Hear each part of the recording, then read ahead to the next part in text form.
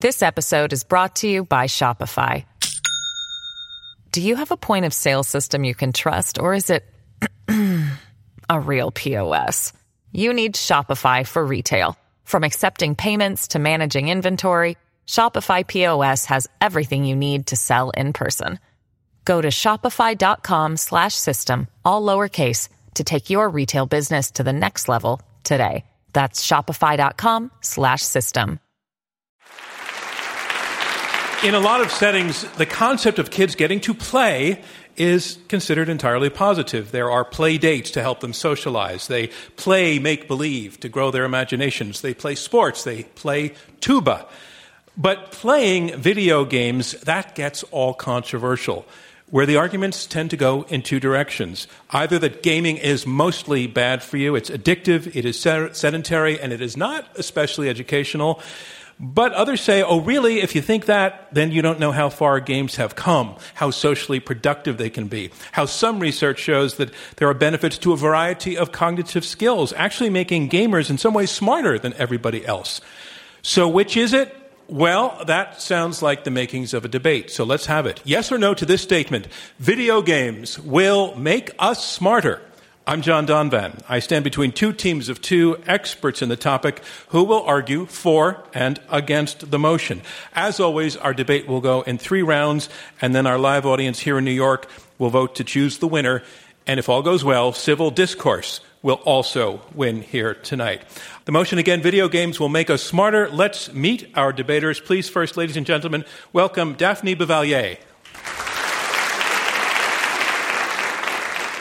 Hi, Daphne. You're a professor of cognitive neuroscience at the University of Geneva, a co-founding advisor to Akili Interactive. You have a great TED Talk that I highly recommend.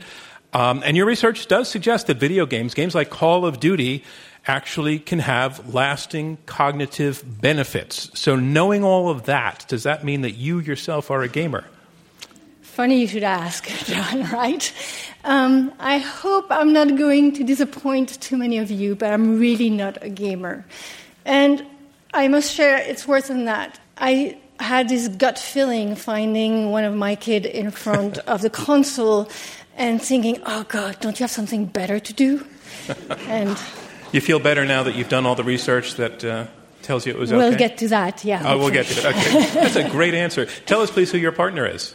So my partner is Asi Burak, is one of the fierce leader of Game for Change. Let me explain what that is. Welcome, Asi Burak. Thank you. That's right. As Daphne said, you're chairman of Games for Change. You're also CEO of Power Play, one of the creators of a game called Peacemaker. And this is a strategy game in which players can choose to play either the leader of Israel or the leader of the Palestinian Authority, and they try to figure out what happens between. We've had some interesting things happen on this stage between those two sides. But does anybody playing this game actually win? So we thought about it a lot, and we decided the game is going to be winnable. You can win the game, although it's very frustrating at the beginning, so many players ask the same question of us. Thanks very much. Again, the team arguing for the motion. And now let's meet the team arguing against the motion. Please welcome first Elias Abujadeh. Elias, hi. You are a professor of psychiatry and director of the Obsessive Compulsive Disorder Clinic and the Impulse Control Disorders Clinic at Stanford. You wrote a book called Virtually You, The Dangerous Powers of the E-Personality, in which you do sound a strong note of caution about the digital world. Given your point of view and your expertise on this, do you consciously limit your time spent online? I do, when I'm conscious of it. Tell us, please, who your partner is. I'm happy to introduce Dr. Walter Booth. Ladies and gentlemen, Walter Wally Booth. You've asked us to call us Wally, so we will move forward that way. You are indeed a professor of psychology at Florida State. You direct its attention and training lab. Same field as your opponent, Daphne. You investigate the effects of video games on cognition. At the moment, you don't think that video games do much to improve brain function. Is there anything that does? Well, there's one activity right now with fairly good support behind it that actually improves brain function. Unfortunately, no one wants to do it. Aerobic exercise. Aerobic exercise. I can see everybody in the whole hall here standing up now and doing jumping jacks. Not really. The team arguing against the motion, ladies and gentlemen. And that motion is video games will make us smarter. As I said, we go in 3 rounds. We're going to move directly into round 1, here making his argument in support of the motion, and you can make your way to the lectern. Asi Burak, chairman of Games for Change and co-author of the book Power Play, How Video Games Can Save the World. Ladies and gentlemen, Asi Burak. Thank you. Thank you for having me. I'm very excited to argue today for something I'm very passionate about, which is the power of video games for good. And I want to start with a personal story. Actually, you helped me by setting up the Peacemaker story. I came from Israel 12 years ago, and I lived in the United States since then. I came to Carnegie Mellon, and I came after serving in the Israeli army for 5 years. I was a captain in the Israeli army. And the first project I took upon myself, out of my passion for design and technology, is to make a game about the Middle East. Together with a group of students at Carnegie Mellon, we made a game that simulates the Middle East conflict in a very realistic way. We actually used real-world footage in the game. And it was a lot about different perspectives because you could actually play either side. It was also about our goal to generate empathy. The idea that if someone would play the other side, he would understand better the situation. And we got a lot of coverage in the media. We got a lot of community support and NGOs that embraced the game. And we had politicians that played it and lost in 5 minutes. And something that surprised us through the process was that we started hearing the same quote over and over again. I played your game for 2 hours, and now I understand the Middle East conflict better than watching the news for 2 years. When we watch those hours and hours about the Middle East on TV, or about Iraq for that matter, we are watching a stream of linear events. We're very passive, and those events are isolated, and they don't necessarily come together to a big picture. What happened with Peacemaker was that you made the decisions. You are the leader, you are in the position of power, you take an action, you see the consequence. But it's not only about what you do, it's also about the other stakeholders in the conflict. So people didn't only get smarter, they actually got an understanding of a very complex issue through Peacemaker. This is not a debate that we want to do around all games makes us smarter. We are great believers in the power of design and the purpose. We want to argue that video games are an incredible learning tool with tons of potential. I want to unpack the learning potential for a second. Number one, better understanding of complex issues and complex systems. This is what we did with Peacemaker at the time. Number two is make players, especially young players, better equipped for the 21st century playfield. And we're talking about 21st century skills, things like entrepreneurship, collaboration, problem solving, system thinking. We're not going to ignore risks. Daphne and I will be the first to admit that are risks, especially if you play video games in excess, but we want to also talk about ways to address it. I want you to vote yes, that games are a great learning tool with tons of potential. In that sense, they have the potential to make us smarter. Thank you. Thank you, Asi Burak. And here to make his opening statement against the motion, Elias Abujamdeh, clinical professor of psychiatry and director of the Obsessive Compulsive Disorder Clinic at the Stanford University School of Medicine. Ladies and gentlemen, Elias Abujamdeh. Thank you very much, John. Thank you all for being here tonight. It's hard to talk about the psychological damages from technology without sounding seriously behind the times. After all, when TV first came around, people thought it would spell the end of civilization, even before TV. When movies, the radio, novels in the 18th century first happened, there were naysayers who predicted worst possible scenario outcomes. But I do think that the internet and related technologies are different. Video games talk back to you. They reward you, they punish you, they're much more lifelike. And for that reason, they're easier to confuse with life itself and easier to get lost in and hooked on. We know that these technologies can operate on the same pathways in the brain as substances of abuse and some addictive behaviors like gambling. We know that for some people, tolerance can set in, which is the need to play more and more of the same game to achieve the same kind of effect. Or withdrawal, which is this uncomfortable psychological, sometimes physical state that a person feels when they try to log off. Because of all this data, over a couple of decades now, the American Psychiatric Association has included internet gaming disorder as a condition for further research in its last edition of the DSM.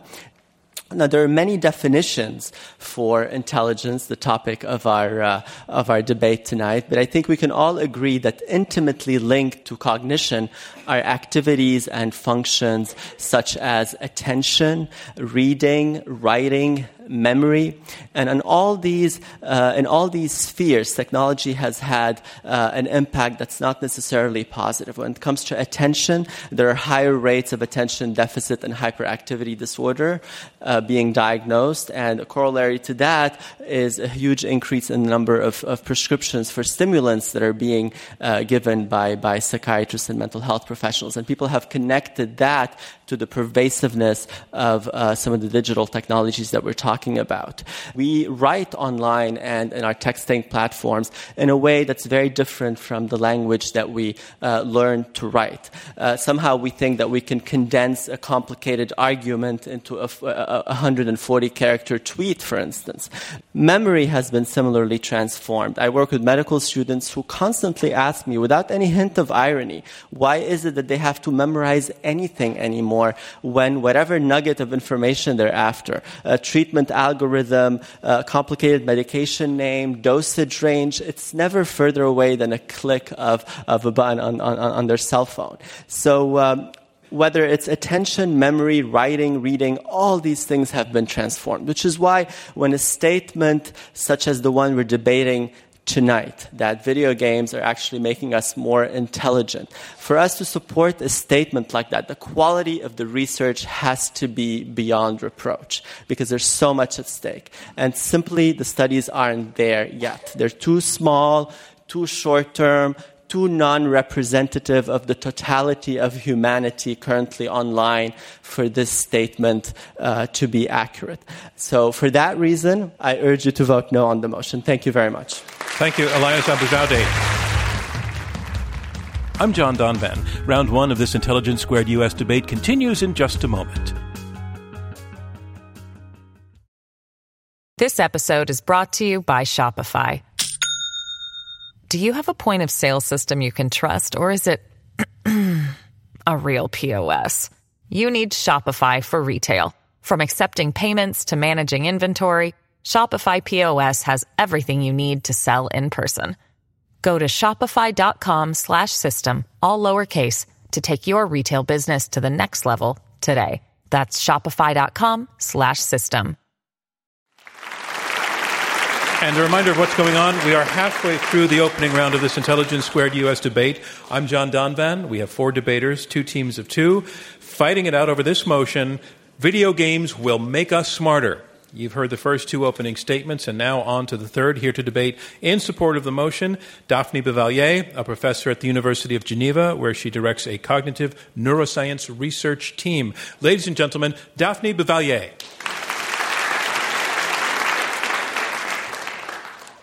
I'm glad to see so many of you tonight. So you heard, I'm not a gamer. Video games have actually earned my respect in the context of my work as a scientist. I'm studying brain plasticity and learning. That is, I'm studying how the brain adapts and reorganizes in the face of changes in experience. Now, it's in this context that a young undergraduate, Sean Green, and myself made a chance discovery. what happened is that we had a number of computerized tests of attention in the lab, and we noticed that Sean and his friends were really, really good at those tests. These are kind of computerized Where's Waldo tests. And as it happens, we realized that Sean and his friends were all part of the same video game club at the University of Rochester here in upstate New York. It was in year 2000. So those guys were meeting 3 or 4 times a week to play first-person or third-person shooter game, Call of Duty, Medal of Honor, and we wondered, could it be the case that playing such mind-numbing games had such profound effects on something we all value, which is attentional control, this ability that we have to focus on the task at hand and to ignore sources of distraction. The first finding that I want to report is that when we look at those people that decide to play those action games versus people that don't play, we do see benefits in cognition. We do see benefits in attentional control like Sean and his friends show. These are moderate effect sizes that are quite significant. Now, I know some of you in the audience are going to say, oh boy, like, what kind of news are you giving us? What do I tell my kids if they come to me and say, look, Mom and Dad, Professor Bavelier said I can play as much as I want because it's good for my brains. So I have good news for you, those of you parents. What you should tell your kid is to go and read the methods section of our papers. Okay, granted, it's a little bit difficult, but really learning with video games is not different than learning with any other media. That means small distributed practice. So what we recommend to get the effects that we see is about 30 minutes per day, 4 to 5 days a week for a period of about 10 to 12 weeks. And this way you can see durable changes that are still there like a few months later. Now I'd like to just close by making you realize I just took a very, very deep dive into my area of research. But there is many other researchers that are working on how we can leverage the power of video games for the better. There's new journals like Game for Health that have been created. There's a lot of American campuses that are creating a new gaming department where the best and the brightest students are actually flocking. And we need that because, as Aziz said, designing games for change, for impact, is actually a difficult challenge. We shouldn't turn our back on the problems, but we should certainly leverage the media for what it has to offer in terms of being a facilitator of teaching and learning, a preparation for future learning, some of my colleagues like to say. And that it's in this sense that video games will make us smarter. Thank you so much for your attention. Thank you, Daphne Bavelier. And we have one more debater to go in the opening round, now making his way to the lectern, Wally Boot. He is an associate professor of psychology at Florida State University and director of its Attention and Training Lab. Ladies and gentlemen, Wally Boot. Thank you. So we like to think and often readily believe that the things we enjoy are good for us. Chocolate? Sure, I could believe that. Red wine? Even better. And now it's a popular notion that video games are good for us. They can improve our perceptual and cognitive abilities in fundamental and meaningful ways. Consumers spend millions of dollars each year on brain-training video games. Why? Because they're ready to believe that the games will make them smarter, and companies are all too happy to capitalize on this belief. But maybe they're right. Maybe the games can make us smarter. Maybe the companies can make good on the promise of reversing age-related cognitive decline. But what does the evidence show? Are they right? In 2014, a group of over 70 scientists with expertise in learning, skill acquisition, and neuroscience published a consensus statement led by teams at Stanford and the Max Planck Institute. This consensus statement concluded that brain games do not provide a scientifically grounded way to improve cognitive functioning or to reverse cognitive decline associated with aging. So, in a sense, video games do not make us smarter. This consensus is consistent with over a century of research on how we learn. Video game effects depend on the assumption of broad transfer of training, that training on one task, in this case a video game, can improve your performance of other tasks that you were not trained on. This is consistent with the now outdated notion that Latin training can improve your performance of other subjects. However, the most consistent pattern in the scientific literature is that this simply isn't the case. Training improves your performance of the tasks that you were trained on, and perhaps very similar tasks, but benefits do not generalize beyond that, and it's unclear why video games would be an exception to this general rule. So what evidence do the video game proponents cite to support their claims? Some studies compare the cognitive abilities of gamers to non-gamers and conclude that video games make you smarter. Well, maybe, but that's not convincing evidence. It's like comparing basketball players to non-basketball players and concluding that basketball makes you taller. Taller people are more likely to play basketball, just as people with very good perceptual and cognitive abilities may be drawn to the games that utilize those abilities. Recently, a number of colleagues and I conducted a comprehensive review of the evidence that interventions, including interventions involving commercial and custom video games, can improve cognition. What we found in general was that the evidence was inconsistent, but more importantly, what we found was that studies often utilized inappropriate control groups, inappropriate reporting practices, and also inappropriate statistical approaches that all biased results in favor of finding video game effects. Many studies did not adequately control for placebo effects. Some of the studies that we looked at compared video game training to a group that did nothing. Doing nothing is unlikely to generate any expectation of improvement. It would be like being in a drug trial and being randomly assigned to a group that didn't receive a drug. Would you expect to improve? Most likely not. People, including myself, enjoy playing video games. Are there benefits beyond that? I'm going to ask you to vote no. I'm going to ask you to be skeptical of companies selling products to improve cognition. I'm going to ask you to be skeptical of effects that are so fundamentally different from how we know learning works. I'm going to ask you to be skeptical and demand better evidence and also better quality studies before concluding that video games can improve IQ or any other abilities. Just as we should be skeptical of get-rich-quick schemes, I also please urge you to be skeptical of get-smart-quick schemes. Thank you. Thank you, Wally Boot. And that concludes round one of this Intelligence Squared U.S. debate, where our motion is video games will make us smarter. Now we move on to round two, and in round two, the debaters address one another directly. The team arguing for the motion, Asi Borak and Daphne Bavelier, have described games as an incredible learning tool with tons of potential, clearly a power for good. They talk about the ability of games to generate empathy, to teach people about reality by connecting the dots. Daphne also talked about her own research, which suggests, she says strongly, that gamers become actually superior to everyone else in certain forms of truly focused intentions. The team arguing against the motion, Walter Boot and Elias Abujade, they actually say that video games are different, that they're not like other media, that they are easier to confuse with life itself because they talk back to you. They talk about problems that develop, addiction, withdrawal. They talk about the impact, the negative impact, they say, correlated with gaming on things like just basic reading and writing, things that take a deep immersion in content, a skill that they say is being lost broadly across the society.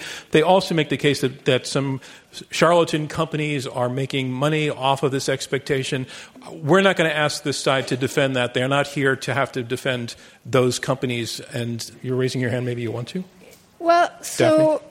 I'm with Wally. I actually signed the Stanford Consensus letter because there's been abuse using our research to advance an agenda that was not validated by research. I'm working now at Inkili Interactive. I'm one of their founder and scientific advisor. What we're trying to do to put some clarity is to go for FDA approval. We need to be clearly having done all of the registered randomized controlled trial before we can say this video game has an impact and here its clinical efficacy. Okay, so you took things in a direction I wasn't actually going to take it, but since you did, I want to let your opponents respond to it, and I'll go to Wally Boot to respond to what you just heard. No, I completely agree with Daphne. We need these registered clinical trials. We need pre-registration. We need higher standards before we can conclude that video games make us smarter. And my point is that we aren't there yet. Oh, when the two sides completely agree, we all have to go home for the night. So, good night, everybody. No, but there are fault lines in this argument, and one of them has to do with the sense that the problem with games is that they make, how did they put it? They make it easier to confuse the game with life itself. And it Right. sounds like you're all gung-ho for that. Yeah, I actually think it's a great thing that they can simulate life itself.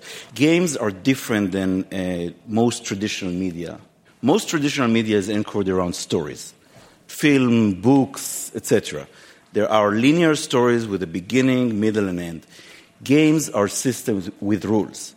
So what we did with our game Peacemaker and other projects is we took a system. We claimed that the Middle East has logic, at large, and that different stakeholders have different agendas, and we can make a simple model that will be simple enough to be convincing for players to understand the complexity. Now, I can do the same about physics.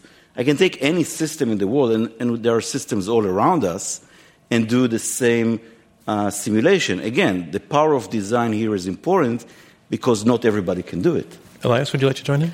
I think it's wonderful that there are certain applications that can be pro-peace, but I think a lot more people go online in general and go to video games in particular to play games that are more violent, more aggressive in nature.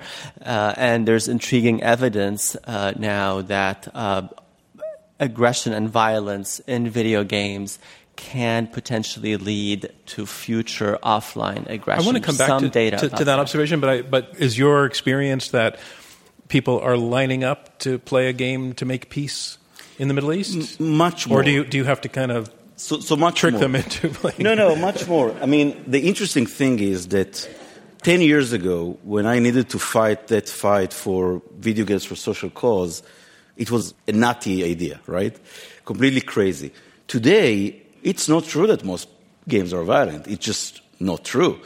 There are so many games that are about building environments. Look at Minecraft, one of the biggest successes in video games in recent history.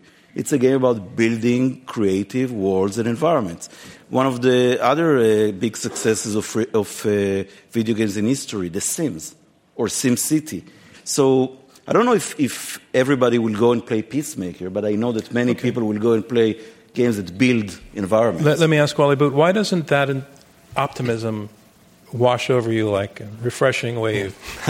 Well, I think we're talking about two things. Games to teach specific skills, and I think that's consistent with what we know about how learning works. We can teach you specific things, we can gamify something, but really I think there's a tension between what Asi is saying, what Daphne is saying, which is can these things improve your cognitive abilities in a very general way so that you're just now smarter, or you have better attention, or you have other kind of advantages. And I think there's I would definitely say games, just like any other thing, like a good documentary could teach you things, or a book can teach you things, games can teach you things. Does that improve your IQ? Does that improve your ability to solve novel problems? I think that's where we come down. Daphne? I would not defend that we're going to raise IQ as it's been defined in the literature now. I could see ourselves developing another IQ test that is actually showing sensitivity to digital literacy. At the beginning of the 21st century, we know that in order to enter the workforce, you need to have digital literacy. This is not something that we measure very well in terms of our intelligence. I want to go back to books, what we lose and what we gain, because there are some writings by Plato. And there's a whole debate in Plato, a debate between Phaedrus and Socrates, where Socrates actually laments the fact that the writing system has arrived, that it's going to destroy that oral culture. Guess what? We're going to have to go and look at a book to know what the facts are. And he was perfectly right. We certainly lost some aspects of memories that Elias was mentioning. We have gained other things. We have gained reading and writing. It's always like a trade-off when new technologies come in. Elias, not quite, but you were almost being accused of being a Luddite, I think. So what about that argument that, it's things move on a cycle, a technological cycle? And your complaint about your students needing to use devices to tell them what drug to prescribe rather than having it memorized is so 1980s and not relevant anymore. The other thing that we're noticing is that not only are we in the digital sort of realm, but things within this revolution are moving so quickly. So email already feels very antiquated. I can't remember the last time I sent a close friend an email. It's all about texting.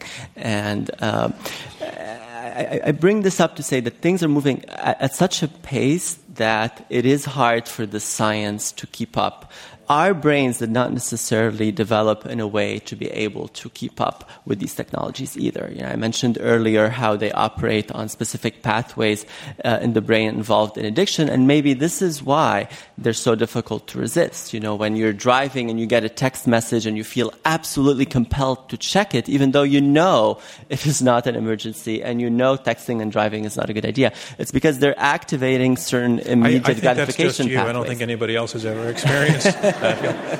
20 years from now, 25 years from now, and I'll go to you first, Asi, where should this technology have a place in education and in schools? What's your vision of its proper place? There is a school in New York that I really recommend anyone here in the audience to read about, called Quest to Learn. And Quest to Learn was designed by a collaboration between teachers and game designers. It's not a school that is only about kids playing games. It's a school that the whole system was designed like the most compelling video game. The idea that you always challenged, but not too much because otherwise it's frustrating. So it always needs to be one step ahead of you in a way that is engaging, compelling, making you lean in. To me, if I wanted to see the future of education in 20, 25 years, that's the future of education, that the classroom activity is so engaging that kids would love to go to school. Wally Boot, where do you want to see this technology in 20 years? I would like to see video games as a supplement. I think this is an important issue. Action video games especially have been promoted to do a lot of things, including curing dyslexia. There's some groups out there that want to push action video game training to improve reading ability, but I think that that's absolutely not the way to go. You want to improve reading ability by teaching reading and the skills that are necessary for reading. I think that there's certainly a way that we can supplement learning with these games that are targeting very directed skills or very directed kind of problem-solving skills and mathematical abilities or these types of things. But if it's very directed, we can't expect any kind of off-the-shelf action video game to improve reading ability. I'm John Donvan. Questions from the audience and the results of tonight's debate still to come on Intelligence Squared US.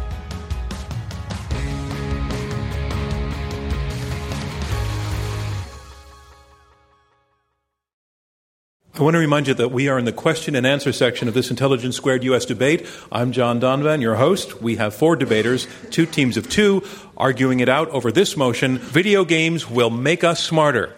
Ma'am, in the red jacket there by the aisle. Yes, thanks. Good evening. My name is Kathleen, and my question is for all 4 of you. Do you not see a danger that using games for education would cause too much of an emphasis on a reactive learner instead of a proactive learner? Asi. To me, the answer to your question is almost the opposite. Because in my mind, most of the learning experiences that our kids have today in school are passive or reactive. They listen to lectures, they read linear textbooks, there's like a right answer and a wrong answer, while in my mind, most of the true learning happens when you understand that issues are a bit more complex than that. There are trade-offs. There's resource management. There's tough choices to make. And I think that good learning games are about tough choices. Yeah, I agree with your concern. I think I'd like to make an analogy with therapy, because in therapy there's now a big movement to try to kind of displace the therapist and have people go through therapy programs either through software or remotely. And study after study has shown that patients just don't engage nearly as much when there isn't this active component to the treatment. Does anybody see a future where most people are spending most of their time in a game situation and like that idea? Yeah, it's interesting. There was in The Guardian, Harari, the Yuval author, Harari, yeah. He wrote a story about a useless class that is going to be engaged with virtual reality and video games because they won't have any other thing to do. I'm not crazy about a future like this. I'm more interested in a future where, rather than isolation, where we are smart enough to add a layer on top of reality that helps us or,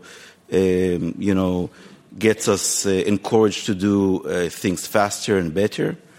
I'm less excited about a world where you put the helmet on and you prefer to be there than reality. And what about the other side? Is that world with the helmet on sort of your nightmare scenario of where we're heading? I mean, I think our automatic reflex is often to, upgrade to the next operating system and the newest smartphone, etc. I think in order to avoid going in that direction more and more, we have to be more conscious of how we interact with technology and try more consciously to achieve some kind of balance. Right down front here in the plaid shirt. My name is Jeremy. I wanted to tie this back to this notion of smarter, because I feel like when you read and you study literary fiction, for example, or visual art, I think that does make you smarter in a way. It's exposing you to new ideas, it's inspiring your imagination, your creativity. And I do think there are some game designers out there, like Jason Rohrer, whose work has been featured in the Museum of Modern Art, or Jonathan Blow, who has been called the Thomas Pynchon of gaming. I do think there are certain game designers that are elevating game design to an artistic level. Are you open to the idea that as an artistic experience, games have the potential to make us smarter? And if so, is there a way to demonstrate that empirically? Let me take it first to the opponents of the idea, Wally Boot. Video games can be art. Video games can be art in the same way that play or a movie can be art. I don't know if video games are kind of special in that way. I mean, a good book or a good movie can do the same thing. But I wouldn't argue with the fact that people enjoy video games. They provide something to them that's valuable and meaningful. Does that kind of translate to making them smarter in the way that I think a lot of other people might define smart? I don't think that that's the case, but it can provide a valuable experience. Okay, and Daphne, you want to take that on? Yeah, so actually, as you probably know, the MoMA recently decided to curate video games as piece of arts. And so if you go to the MoMA, there's a whole exhibit. I think there are the Smithsonian also that recently did a retrospective on the history of video games. There's definitively video game as a form of art that is being recognized. So if you think that going to the museum, going to the Met, looking at the pyramids, looking at a Picasso makes you smarter, video games have exactly that same potential. Okay. In the green shirt. Hi, my question is to this side for the motion. Is cognitive development in the context of video games a zero-sum quantity in the sense that if you identify one positive effect, have you looked for or identified a corresponding deleterious effect? What an interesting question. That's for you, Daphne. So right now there's an experiment of nature that actually the US has accepted to do, which is to put very, very young kids on tablets. This is not just video games. This is all kind of different technology. We have no idea, none, what are the impact on the developmental trajectory of those children. We have decided it was okay. Like, this is a question, we need funding, we need big funding, we need groups of researchers coming together to accelerate that research, because it's a huge worry for people like Elias, Wally, and I, in people that are in science. And I'm just interrupting because I want to get back to the question, which was, are the skills that are developed as a result of gaming that have been measured paid for at the cost of the loss of some other skill, cognitive skill? Wally Boot, do we know? Well, yeah, I mean, we're kind of living that experiment right now. We don't know, but I'd like to say time is a zero-sum game. If you're using that time for a video game, you're not using it for something else. So there are going to be costs that if you think, for example, that action video games might improve, or any type of video game might improve reading ability or might improve working memory so that people with ADHD, children with ADHD can concentrate better in schools, and they're playing those video games, they're not doing other things that could potentially be more beneficial for them. And that concludes round 2 of this Intelligence Squared U.S. debate, where our motion is video games will make us smarter. And now we move on to round 3. Round 3, brief closing statements by each debater in turn. The motion again, video games will make us smarter. Here making her closing statement in support of the motion, Daphne Bouvallier, Professor of Brain and Cognitive Sciences at the University of Geneva. So I'd like to go back to a personal story. I'm the mom of 3 children. Actually, they are young adults now. And when they were developing in adolescence, I really had the prototypical gender stereotype at home, with my son playing action video games and strategy games, and my 2 daughters being much more into texting, into new technologies like, social media, and a lot of media multitasking, meaning that you check your Facebook page, you do your Instagram, you text at the same time, and you do your math homework. Believe it or not, I've always fought only my girls, based on what I know. First, because we shouldn't mix all technologies. There is definitively research coming out suggesting that multimedia tasking, so switching between different media, which, by the way, Steve Jobs sold to us beautifully as you're going to be more productive, is linked to deficit in attention and attentional control. The other reason why I also been fighting my girls is that, and wondering, how can I do better, is that there is really this big offer for boys and video games that are potential enhancers of things like, for example, spatial cognition, which is very good for science and technology. And when you look at the video games that girls are attracted to, there are very few games that have those kinds of cognitive benefits. They are much more on the social side. We are glad there are social games, but we would love to see a better ecosystem of games that are preparation for learning in all different domains, for all different gender, for all different background and ethnicity. We are really pushing here and asking you to vote yes for the motion that video games will make us smarter. In the sense that video games really have amazing learning power, we need to produce those video games. Thank you very much. Thank you, Daphne Bouvallier. Here, making his closing statement against the motion, Wally Boot, Professor of Psychology at Florida State University. So I'd like to make the case that the evidence simply isn't there yet. We don't have the studies with the right control groups, with the right methods, with the right statistical approaches to show us that action video games or any other types of video games can really make us smarter or improve general cognitive abilities, and also that when you look at meta-analyses, kind of large kind of overviews of studies, oftentimes when you correct for publication bias and other types of methodological flaws, these are fairly small effects that we're seeing. So those are that's one thing I want to make kind of clear. But also, I'd like to talk a little bit more about opportunity cost, which I think is really, really important.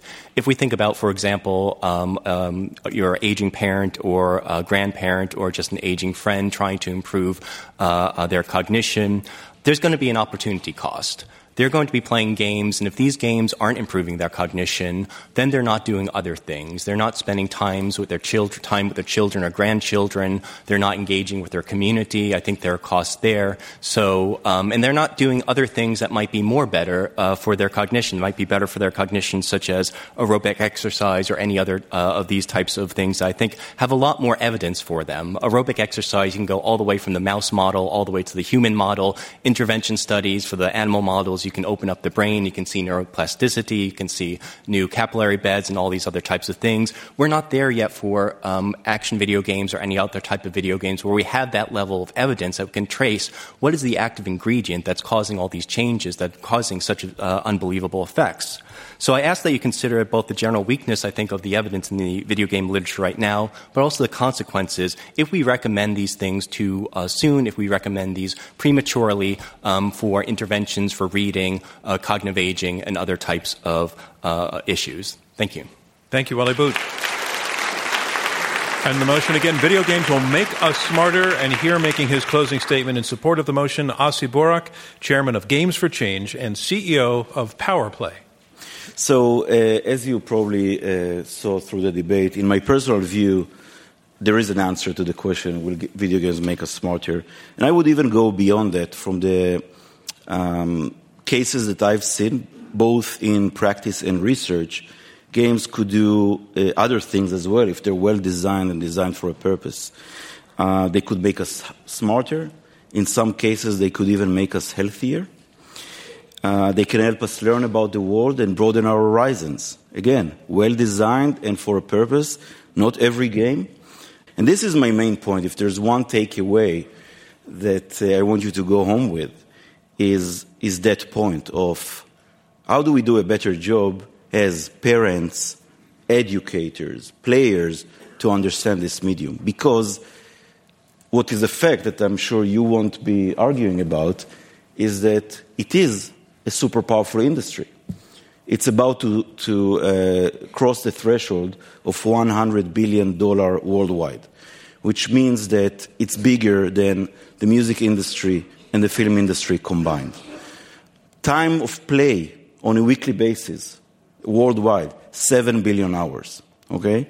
So to my colleagues, I would say, rather than fight this amazing phenomena, join it in the sense that your expertise, but it's serious, your expertise and our expertise could help all the people in the audience and all the people that will interact with understand how to deal with it better rather than ban it or, I mean, it's not going to go away. It's just going to grow stronger. So, ladies and gentlemen, I want you to vote yes for the motion. I want you to say with us, the video games will make us smarter, but also that we need to be smarter about video games. Thank you. Thank you, Asi Burak. Here making his closing statement against the motion, Elias Abujamdeh, professor of psychiatry at Stanford Medical School. The best-selling video games of 2016 had titles like Grand Theft Auto, Final Fantasy, and Infinite Warfare. It's hard to imagine how playing these games hours upon hours has raised our average IQ. On the other hand, these games, I think like the internet at large, can nurture some rather negative personality elements, aggression, narcissism, impulsivity being some examples. And for evidence on how online narcissism and impulsivity can lead to offline narcissism and impulsivity, you can find examples from both sides of the aisle from the last election. It's not possible to turn the clock back on technology. This is not something that is feasible nor advisable. Yet some of us are trying to achieve some kind of balance between our online and our offline lives. But in trying to achieve that balance, we're faced by two formidable obstacles. The first obstacle we can do nothing about, and it has to do with how our brains are wired. And they're not wired necessarily in a way that makes us able to resist these technologies and to take them in small doses only. But the other obstacle is huge industry interests and huge marketing campaigns. They're trying to convince us that these technologies are actually making us smarter, they're good for us, we should embrace them even more. I'd like to end by bringing up a case of a patient I saw a couple of weeks ago. I'll call him Jeff, a 21-year-old who achieved one of the highest possible scores on a shoot-'em-up game. However, he was so consumed by this game that he was failing 3 of his classes. I think the least helpful intervention I can make, the least compassionate statement maybe, is to tell him that I know you're failing, but your processing speed is off the charts. I think it would be the wrong message to send him, and I think it would be the wrong message to send the culture at large. So I urge you to vote no on the motion. I think it's the most intelligent thing to do. Thank you, Elias Abujamdeh. And that concludes round 3 of this Intelligence Squared U.S. debate. where the motion is video games will make us smarter. There was a lot of high risk of agreement between the four of you tonight. And the reason for that is that you were all willing to concede well-made points by the other side. And I have to say that at Intelligence Squared, we respect that impulse. So I want to congratulate you for that and for the whole style in which you brought this. Okay, so the results are all in now. The motion is this: video games will make us smarter, reminding you that it's the difference between the first vote of the evening when you first arrived and the vote that you cast after hearing all the arguments. It's the difference that chooses the winner, the number whose goes up, the team whose numbers go up the most. Let's look at the results. Before you heard the arguments, 40% of you agreed with the motion that video games will make us smarter. 23% of you disagreed with that. A large 37% were undecided. Let's look at the second vote. In the second vote, the team arguing for the motion, their vote went from 40% to 53%. They picked up 13 percentage points. That is the number to beat. Let's see how the team arguing against them did. Their first vote was 23%. Their second vote was 32%. They picked up 9 percentage points, but it's not enough to win. The victory goes, the win goes to the team arguing for the motion, video games will make us smarter. Congratulations to them. Thank you from me, John Donvan, and Intelligence Squared US. We'll see you next time. This Intelligence Squared U.S. debate was held in front of a live audience at the Kaufman Center in New York City. Robert Rosenkranz is chairman. Clea Chang is chief operating officer. Leah Mathau is vice president of programming. Chris Kamakawa is director of editorial operations. Taylor Quimby and Rob Christensen are the radio producers. Damon Whittemore is the audio engineer. And I'm your host, John Donvan. You can now stream all of our debates on demand on Apple TV and Roku devices with the new IQ2 US app. For more information or to purchase tickets to future events, visit iq2us.org.